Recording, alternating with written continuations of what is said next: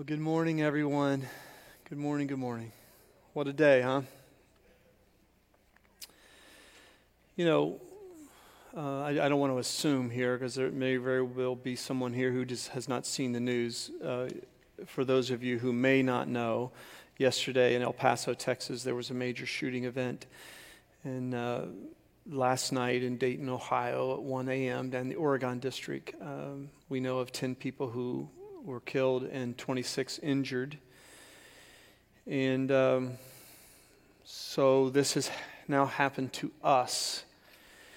And there are so many emotions and reactions from this. I literally was talking to a resident who was working at Miami Valley Hospital this morning at the last service, and it's almost surreal talking to someone who is treating the victims of a shooting.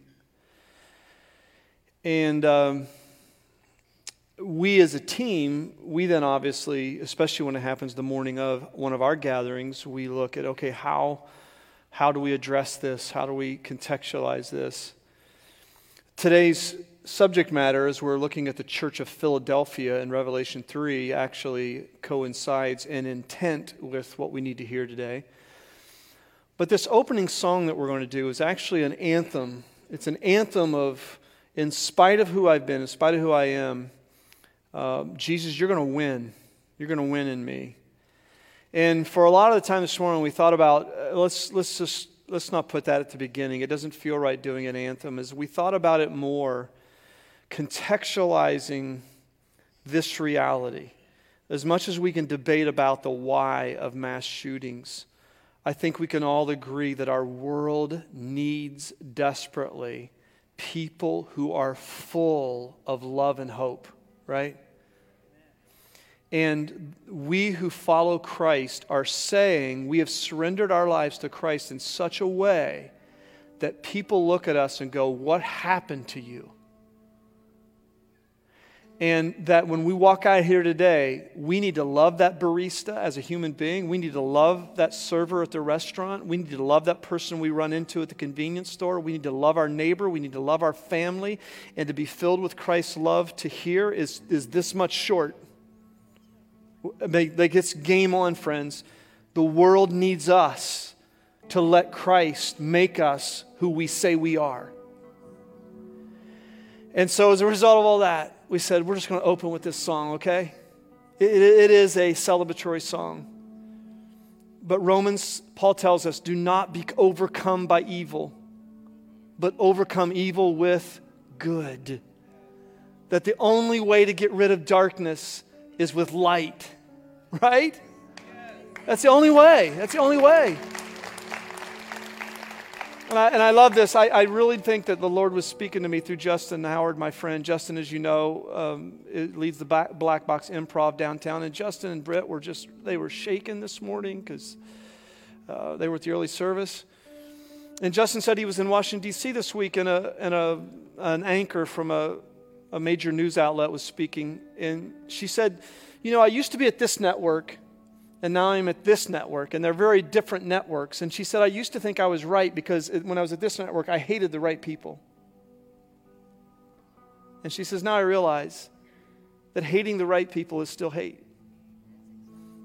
And hate only produces hate. That's what it produces. You can hate the right people, but you still hate.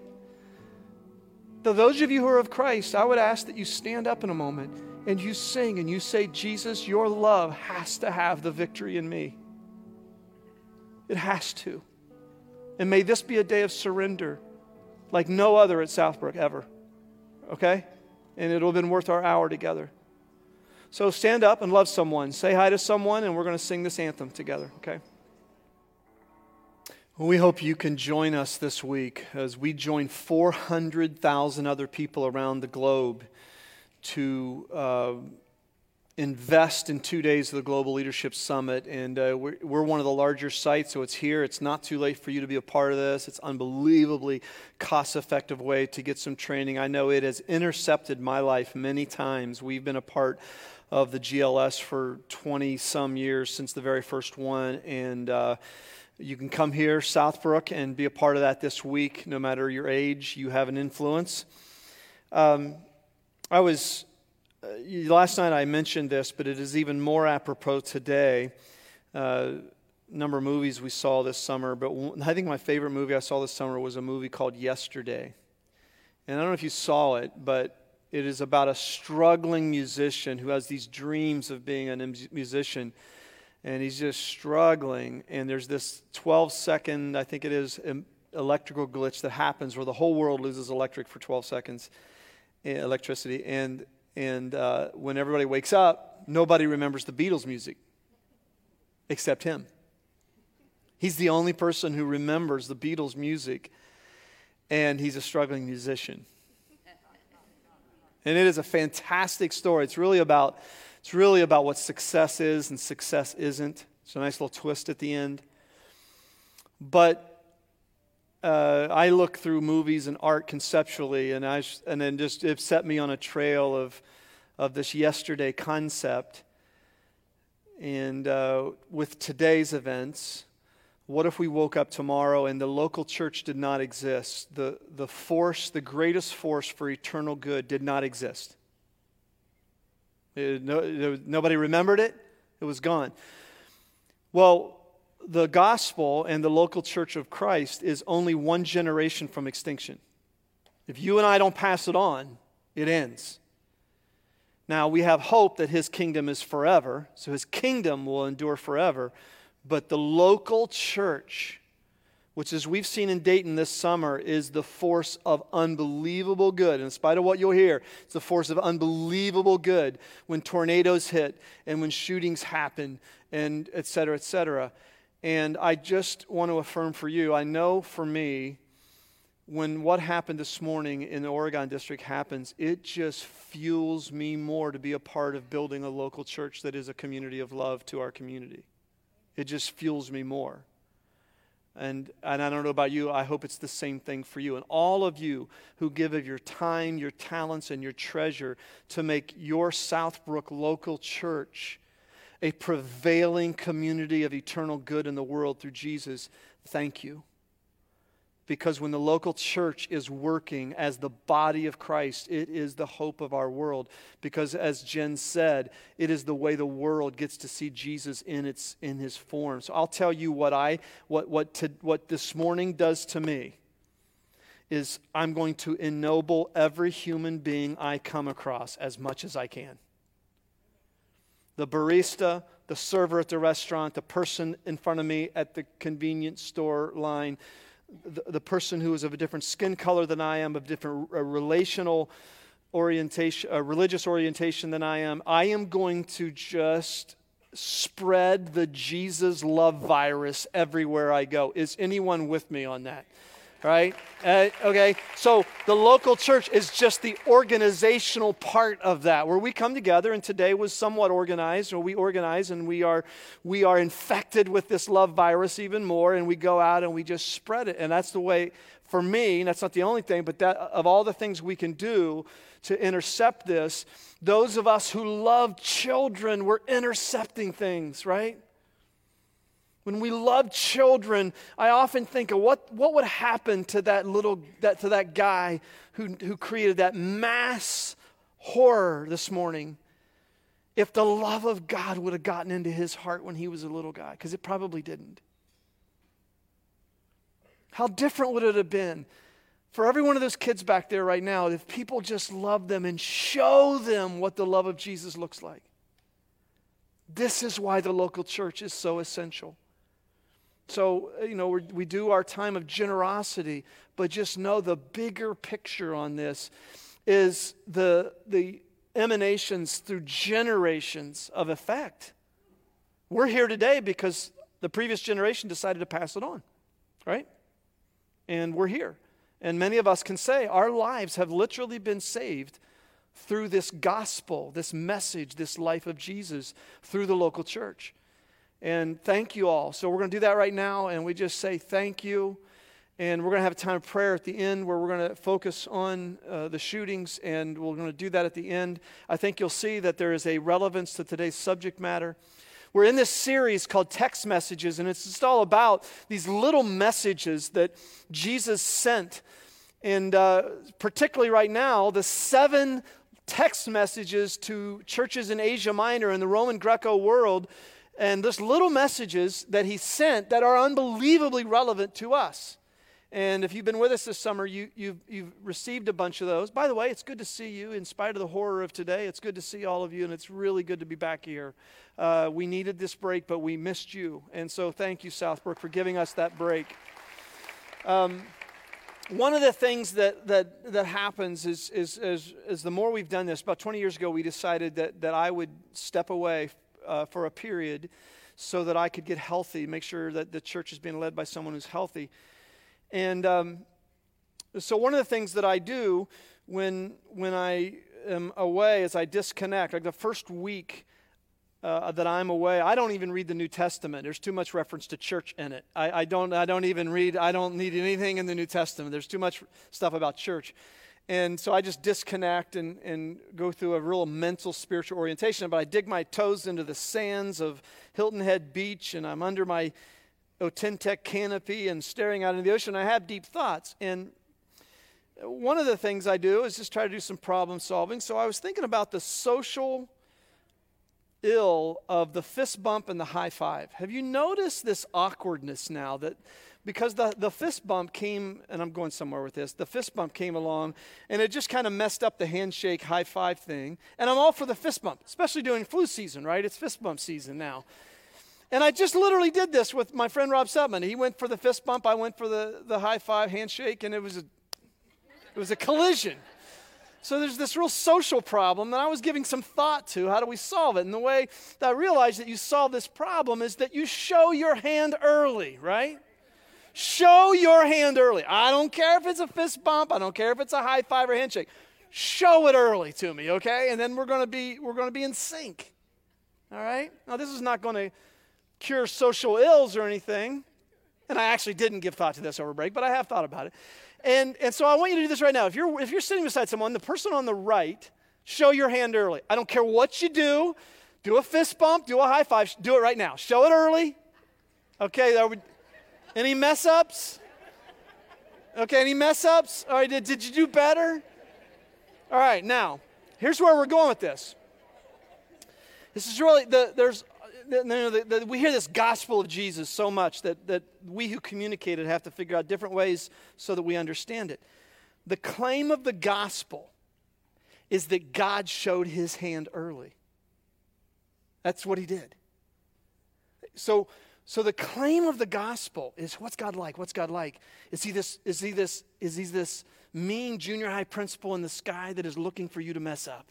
Is that what God's like? And how do you get on his right side? Well, you do all these things that are right, and you get on his right side. And what the gospel claims, that is unlike any other religious claim in the history of humanity, is that God showed his hand early, and it's a nail-scarred hand. That this hand, the world says, what's God like? And Jesus came along and said, if you've seen me, you've seen God. This is what God's like. And the way the cross, the sacrificial death of Christ shows, is what it shows is this way to God is by engaging every day with an open, nail-scarred hand.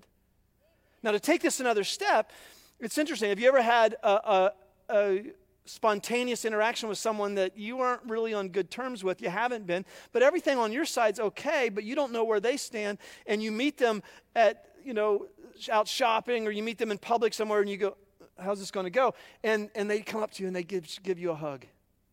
And you go, oh, everything's okay. And that's what God did.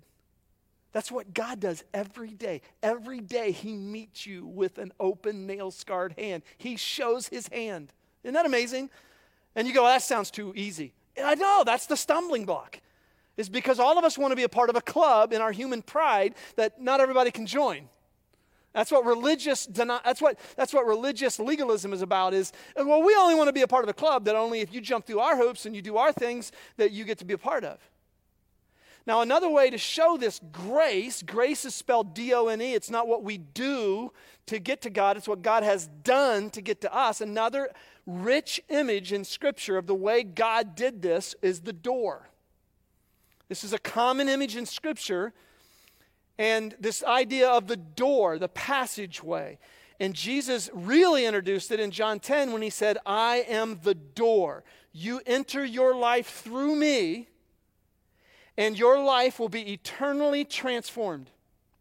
You choose to enter this door. Now, what's interesting is, again, every other religious claim in the world is the door is locked, and I've got to figure out the right code.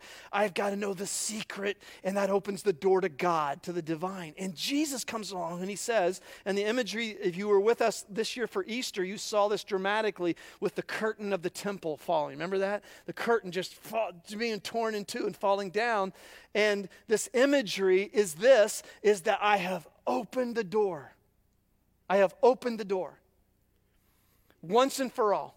That anyone can come in, and all you have to do is swallow your pride, and then you enter this door of grace. Now, this is the image as we come to the church, the letter, the text message to the church at Philadelphia. There was this church in Asia Minor.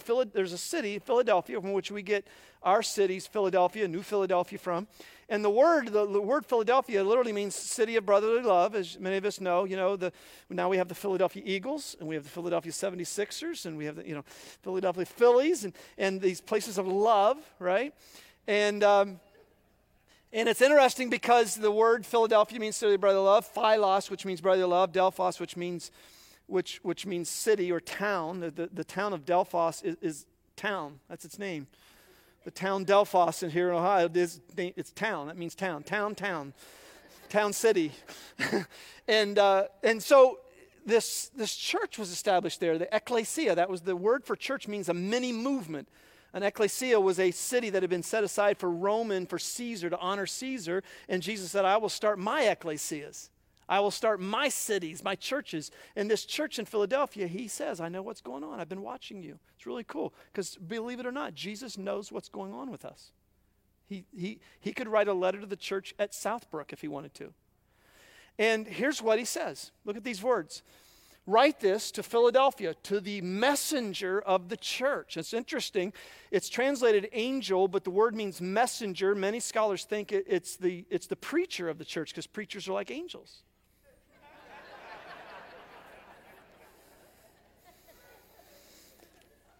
I'm just being biblical here, people. I'm just being biblical. And it always begins with this, the holy. That means different, set apart. But also, the word here used, true, is a very particular word. It doesn't mean true as in not false. It means true as in reality. Jesus said, I am the way, the truth. I am reality. You don't have to self-medicate your life. You don't have to deny reality. You don't have to get high because you can't deal with reality. You come to Jesus and he will show you reality, the way things really are. I am the truth, the true one. And then David's key is in his hand, opening doors no one can lock, locking doors no one can open. That's an image of Isaiah 22. It's right from Isaiah 22. All Revelation is, I hate to tell you this, Revelation is really disappointing if you want it, somebody said Revelation is the playground of religious fanatics.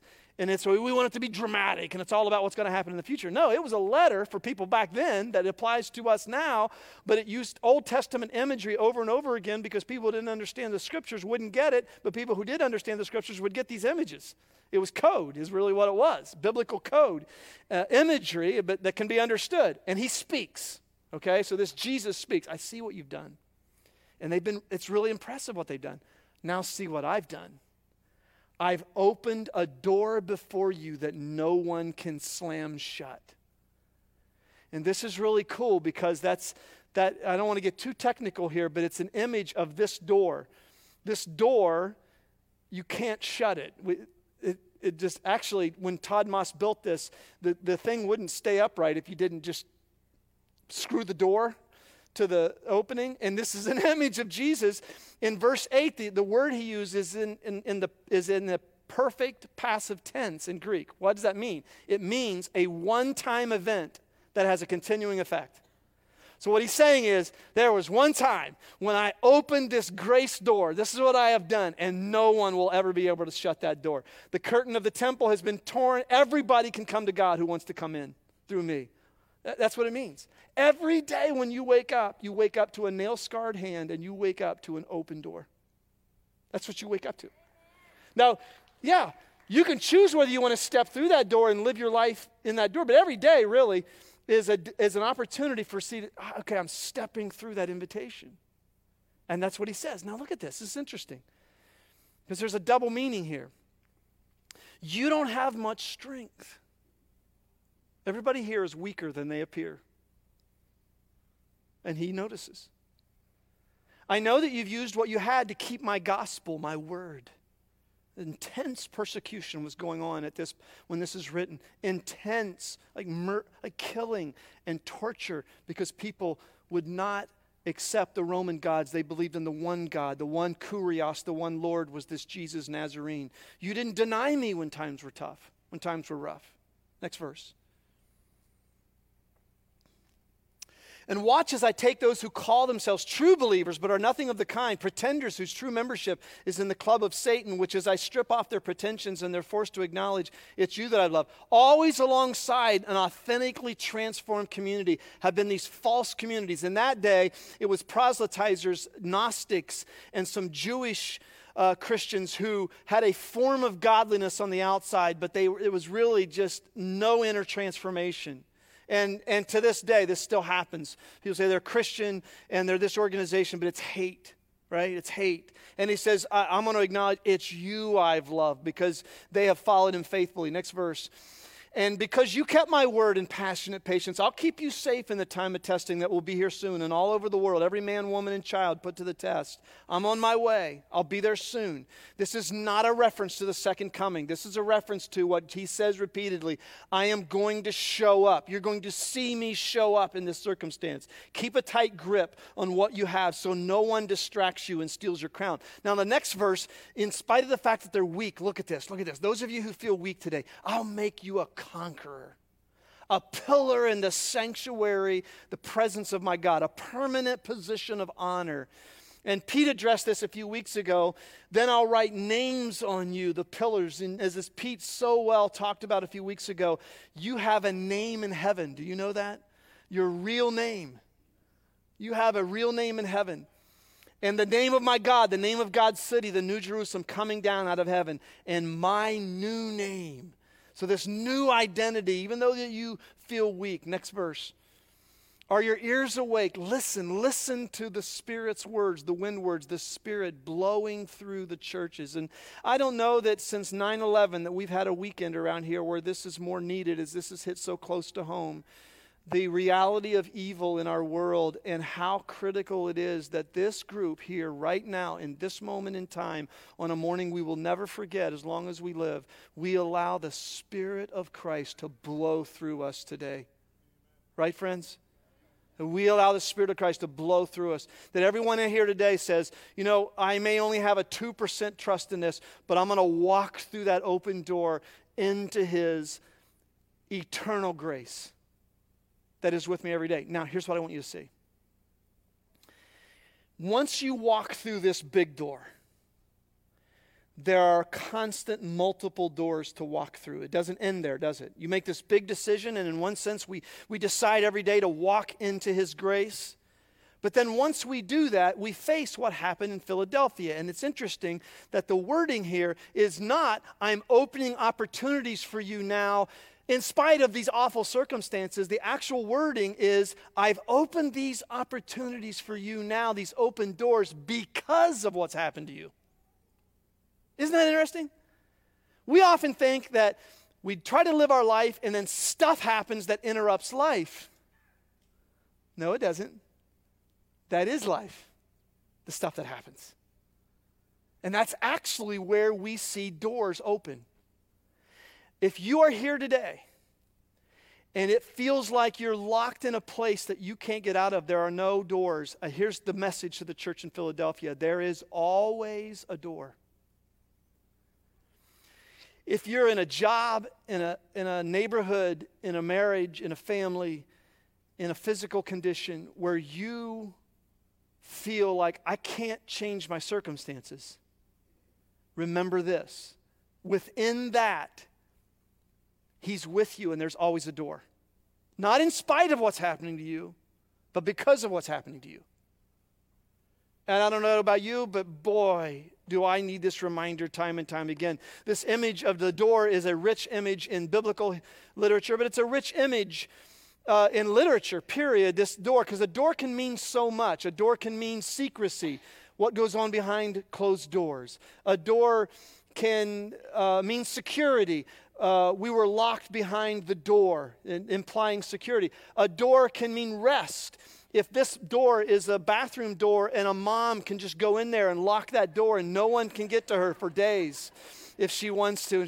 So a door can mean so much. But in Scripture, this constant picture is a door is a part of God's opportunity that shows up even when you think there are no doors. Even when you think there's no way I'm healing from this. There's no way this is going to get fixed. This is going to leave a permanent mark. And this represents possibility. And there's this constant picture in Scripture.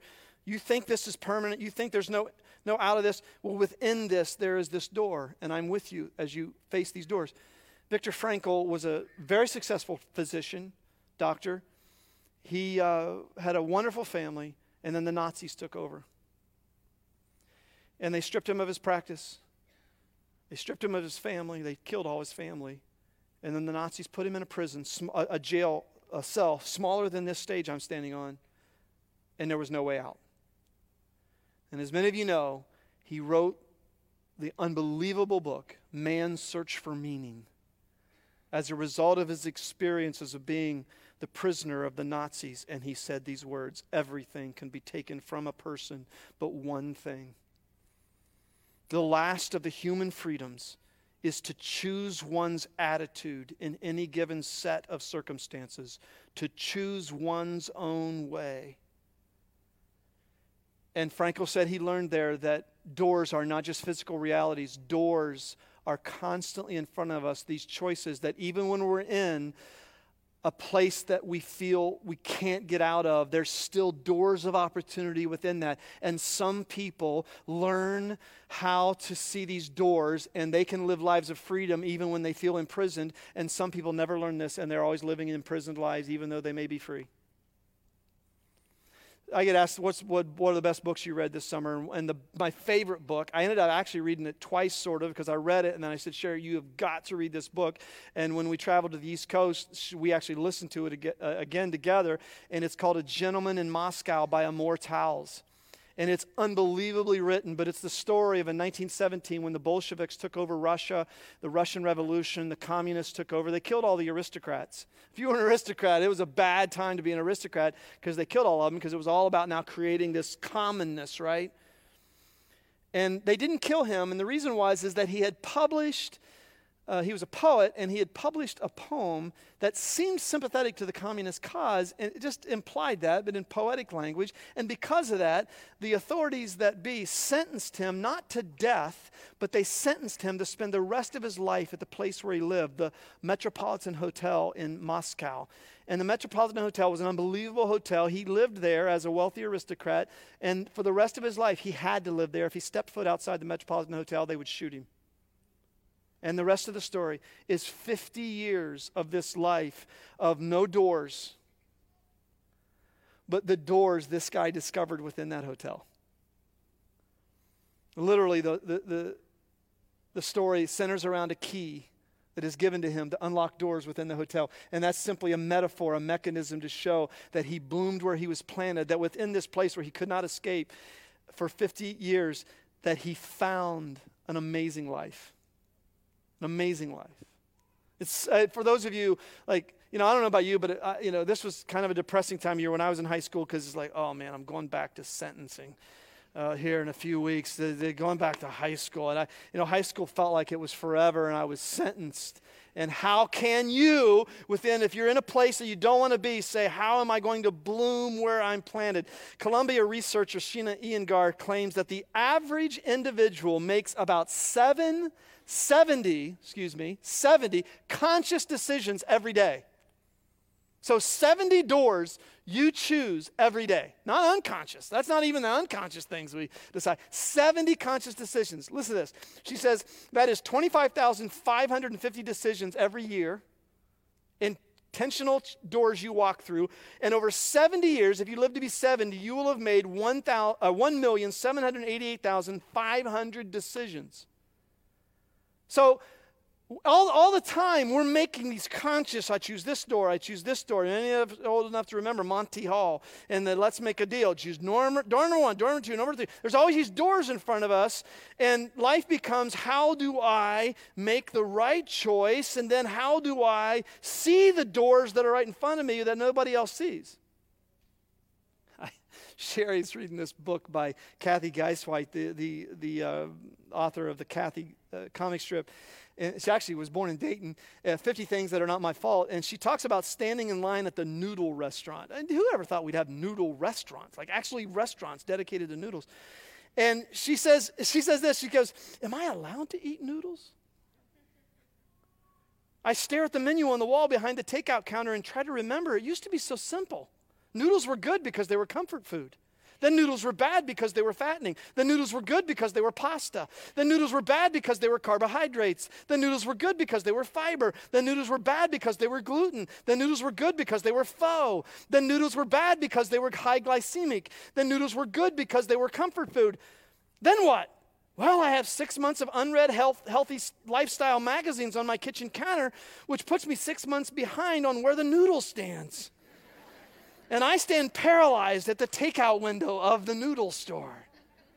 And this is true that every day, now I think her estimate, Shia Ingar's estimate is low, that we have before us all these choices. Which noodle do I choose? And Albert Camus said, life is the sum total of your decisions. We, at the end of the year, at 70 years old, we could put your 1,788,000 decisions together and we would see the sum total of your life. That's how big this is. Doesn't that make you nervous? And the ability to recognize doors, to discover the range of possibilities before us in every circumstance is a big difference between people. Because there are some people who learn this skill of seeing doors when they're sentenced to the Metropolitan Hotel, and there's some people who never learn that. And which do you want to be? Stephen Coe is a researcher who studies entrepreneurs, and he says this. He says, entrepreneurs excel in opportunity alertness. They look at the same circumstances as everyone else, and they notice without search opportunities that have been overlooked. They are alert, waiting, continually receptive to something that may turn up. And I do think this. I think that there are some people who develop a divine opportunity alertness. They get cancer, and they turn that into unbelievable impact. They're sentenced to this, what seems like a physical death sentence, and yet within that, they turn it around. And they see the opportunity in it. It's just unbelievable. And you have to decide whether you're going to be the kind of person who never sees doors in fixed circumstances, and the person who says there's always a door. There's always a message to Jesus, from Jesus to the church at Philadelphia, a message to you saying, not in spite of what's happening to you, but because what is happening to you, I'm opening doors. I know we don't like to hear that really, but that's the reality. Now look at these. If you want to develop some divine opportunity alertness, here's some things you need to know about open doors. Number one, open doors do not exist for those offered them. It's not for you. It's so you can be a blessing to the world. It should take some pressure off, because ultimately it's not about you. It's about you stepping through doors and then saying, God, now how can you use this for me to be a blessing to this world? Number two, open doors are not just good things. Open doors are not just, we often think of opportunities as, I stepped into this thing that just made my life so great and blessed me. That's not always the case. Jesus doesn't say to the church in Philadelphia, John, write this down. I open before you a lazy boy. This is going to make your life comfortable and you're just going to take it easy. You never see that in Scripture. Every time God calls someone, he says, I'm opening a door for you. But Saul, I'm going to show you how much you will suffer for following me. And in that way, you will be a light to the Gentile world. The open doors are not all these good things. Here's another one. Open doors are not a complete view of the future. Anybody ever, I've never yet experienced a door that was glass, see-through. And before I stepped through that door, I could see what was on the other side. Almost always doors that I have to choose to step through don't show the future.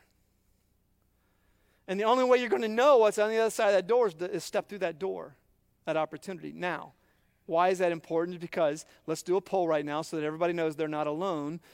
How many of you, by chance, have ever stepped through the wrong door? Raise your hand, okay?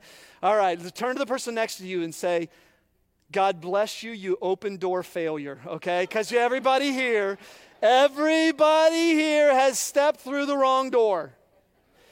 1985, I had multiple doors presented to me professionally, and I stepped through the wrong door. For 7 years, I got to experience the other side of that door.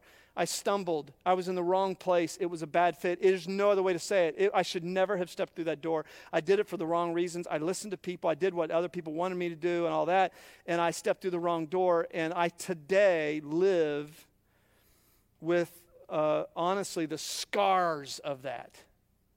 And let me get to that in a moment, though, because here's something you need to know. Now, when we talked about this for a whole series in 2016. We did a series, Decision Making in the Will of God, and we dealt with this more extensively. But within that series, we dealt with these 7 questions whenever you face a door or doors, opportunities that you ought to ask yourself. Okay, so I have had many people tell me I have these written on the inside of my Bible, I have these on my phone, I have in my journal, whatever. And these are 7 questions that when you're facing doors, it doesn't guarantee you always step through the right door, but I'll show you some hope in that even. Number 1 is, am I trustingly committed to Jesus Christ's will over my own? That's the first question to ask. What we just sang a little bit ago, not my will, but yours be done. Do you really want that? Because sometimes he'll open a door that you wouldn't have chosen. Number 2, is it scriptural? He'll never lead you to do something that is a violation of clear teachings of Jesus in Scripture. Clear teachings. He'll never lead you to do that. He's not in it, in that decision if it's something that violates that. Number 3, have I prayed about it? Unbelievable how many people have faced big doors in front of them and they never look back. They never prayed about it. They never really sought God about it. Number 4, are the doors opening up naturally? Do you have to exaggerate your resume? Do you have to manipulate conversations? Do you have to cheat on the test? Then you're probably manipulating the door. You have to turn the doorknob. You have to knock sometimes. But if you have to unnaturally manipulate the opportunity, then it's probably not the right door. Number 5, what kind of counsel do I receive from Christ-following friends who know me well? This is invaluable. What we around here in our 5 S's call the S of support. Do you have people that will tell you what you don't want to hear? I'm telling you, friends, that is an invaluable asset in a life. Not just people who will say, yeah, I went through that too, and here's what you ought to do, or the same thing, and they're trying to justify their own conscience. Not that. People who will speak truth to you. Number 6, do I have peace about this decision? In other words, is there an inner, I know this is going to be hard, I'm stepping through the tough door, but I have peace about that. And then when you check those 6, number 7, again, if you want this more extensively, you can look up that series. But what do I want to do? A lot of times God leads us down things that fit with our personality, our learnings, our abilities and yearnings, because that's where we'll be most effective for him. And you ought to ask yourself those 7 questions. Now, how many of you have ever done that and you still step through the wrong door? I have. All right, so there's no guarantee. Now, here's something I believe in wholeheartedly that will give you absolute peace for those of you who are facing some opportunities and decisions. Here it is. John Ortberg puts it so well. He says this: God can use a wrong door to shape a right heart. And that's what he's about anyway. So you see, this grace door it's the big door. I mean, what's his will for your life? His will, I can tell you right now, is that you step through that grace door into his incredible, eternal grace that he has you, and you're walking with him, and your life is lived through him. Once you've done that, here's the great freedom. I've surrendered my will to you. It's amazing how he uses wrong doors for unbelievable purposes. I stepped through the wrong door. I chose the wrong door in 1985. And to this day, there are so many good things that have happened inside of me because of the pain of that. Because of this, God's will for your life, friends, is not achievement. That's the byproduct. What you accomplish. God's will for your life is Christ growing in you. It's the person you become. That's his will. Oh, what's God's will? I want to know God's will. Door number 1, door number 2. I don't know. Are you stepping through this door? Because I know a lot of people worry about all these doors, and they haven't today said, Jesus, I'm stepping into your will, not my will be done. And I can guarantee you his will for your life, what he is in heaven right now, pondering for you and through his Spirit in this room right now saying, are you listening that I want to have this happen in you? I no longer live, but Christ lives in me. In the life I live in the body, I live by faith in the Son of God who loved me and gave himself for me. I guarantee you that's his will for your life. And within that, you may choose some wrong doors. You watch him redeem that. Watch how he goes to work. You see, the lesson today is real simple. Do I see the things that happen to me as obstacles or opportunities? Have I developed divine opportunity alertness? Yeah, you're going to choose some wrong doors. Honestly, you don't need to freak out about it. You may pay the price. You may have, like myself, I have scars, man. I have things that left marks because I chose the wrong door. And I left marks on other people. But it doesn't matter. It hurts, but it doesn't matter ultimately. Anybody remember, every year around graduation time, this incredible poetry is given to graduates, and it's poetry that is so deep, yet so clear. It's written at a level that I can understand. It's poetry by Dr. Seuss. And some of you know this because you give it out or you've had it. Oh, the places you'll go. You'll be on your way up. You'll be seeing great sights. You'll join the high flyers who soar to great heights. You know, it's just so inspiring. Well, there's this line in Oh, the Places You'll Go that says you have brains in your head, you have feet in your shoes, and you can choose any direction you choose. Oh, the places you'll go. And it's just about this idea that when you graduate, you have all these doors in front of you. Oh, the places you'll go. Does anybody remember what the next line is after that? Except when you don't. Because sometimes you won't. I'm sorry to say so, but sadly it's true. That bang-ups and hang-ups will happen to you. And you'll get hung up in your prickly perch, and you'll fall down from your hang-up with off the bumpy lurch or something like that. And it's like reality. That you're going to choose wrong doors, and you're going to get bumped from that. Because you chose the wrong door, what do you do with that? Here's the thing, is Jesus is saying to the church of Philadelphia, I have doors opening for you that are because of what you're experiencing. Do you see what's happening to you now as an obstacle, as an opportunity? We think that we're going to live our life, and then these things get in the way, and we try to get rid of those things that happen, and so we can get back to our life. No, those things that happen to you are your life. It doesn't mean that cancer is ever good. It doesn't mean that bankruptcy and heart attacks and the loss of a spouse and a shooting in our city is ever good. It does not mean that. But what it means is right now in the city of Dayton, you and I, for example, we have a door open before us to show amazing love to every person we interact with in our city. Because people are scared, right? There's a door that's open, not in spite of what happened last night, but because of it. I was reading about Sebastian Junger. He's a best-selling author and filmmaker. And I didn't know this, but he was 29 years old and he was an arborist. He was working as an arborist. He's cutting trees for a living. And he was on the upper canopy of a pine tree with a running chainsaw, and he slipped and the chainsaw sliced his thigh open. And he says that he was struggling. 2 months later, he was still limping. But when that chainsaw struck his thigh, he got an idea to write about dangerous jobs. And he said 2 months later, a fishing vessel out of Gloucester, Massachusetts, where he lived, was lost at sea. And those two things coalesced. the scar on his thigh with that fishing vessel for the idea that he would write about dangerous jobs, and he wrote the book, The Perfect Storm. A little bit later, as he was on this dangerous jobs trek, he came up with the idea of creating this documentary about war, and it was nominated for an Oscar called Restrepo.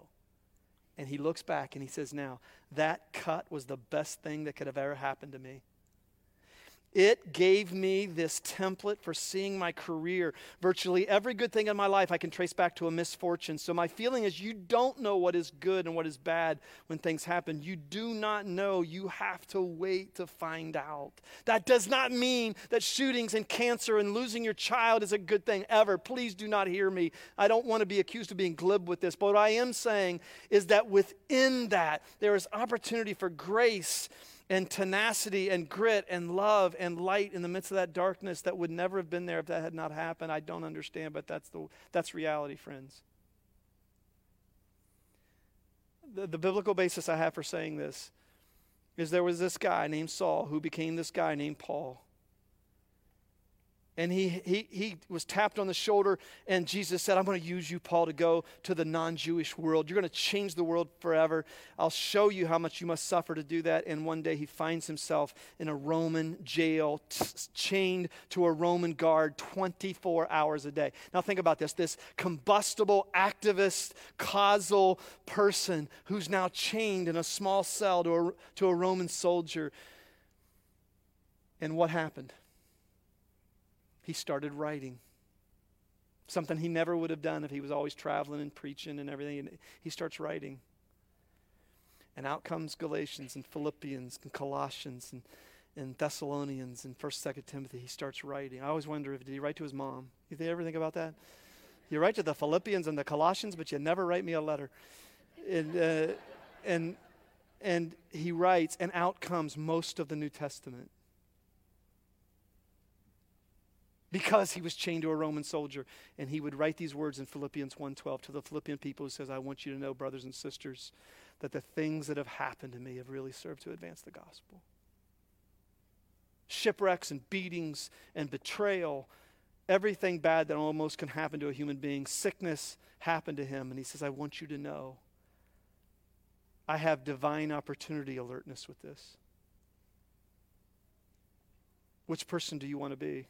2 men looked through prison bars. The one saw mud, the other stars. Do you want to be the kind of person who you could be in a prison cell and you're still free? Or the kind of person who doesn't have divine opportunity alertness? I was thinking of this line this week.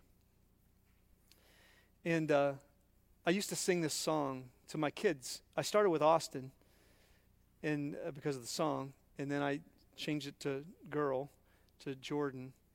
But when they were little, every once in a while, I wouldn't do it all the time, but every once in a while when we'd tuck them in bed at night, especially if I knew they were feeling insecure, I would sing the song that John Lennon wrote, Beautiful Boy. And it's a song that God could sing to you. He may very well sing that to you, especially when you're afraid and you're feeling weak. And the song starts, and I used to sing it, close your eyes, have no fear, the monster's gone. And your daddy's here. Beautiful, beautiful, beautiful boy. Beautiful, beautiful, beautiful boy. And then the words go like this. Out on the ocean, sailing away, I can hardly wait to see you come of age. But I guess we'll both just have to be patient because it's a long way to go. And it's a hard row to hoe. Yes, it's a long way to go. But in the meantime, before you cross the street, take my hand. And does anybody remember the next line? Life is what happens to you while you're busy making other plans. Life is what happens when you're busy making other plans. And I think what Jesus is saying to the church of Philadelphia is, I know you're afraid. The monster of Rome was coming down on them. But he says, take my hand. I'm opening doors, and life is found while you're busy making other plans. Maybe that's true of you. It's helped me. Let's pray. Father, I look in this room today and I see friends who are in they're still every day living in the surrender of recovery. But the rest of their life, they will be an addict. I see people who are in awful, abusive situations. I see loved ones who have lost children. I see a city that is rocked.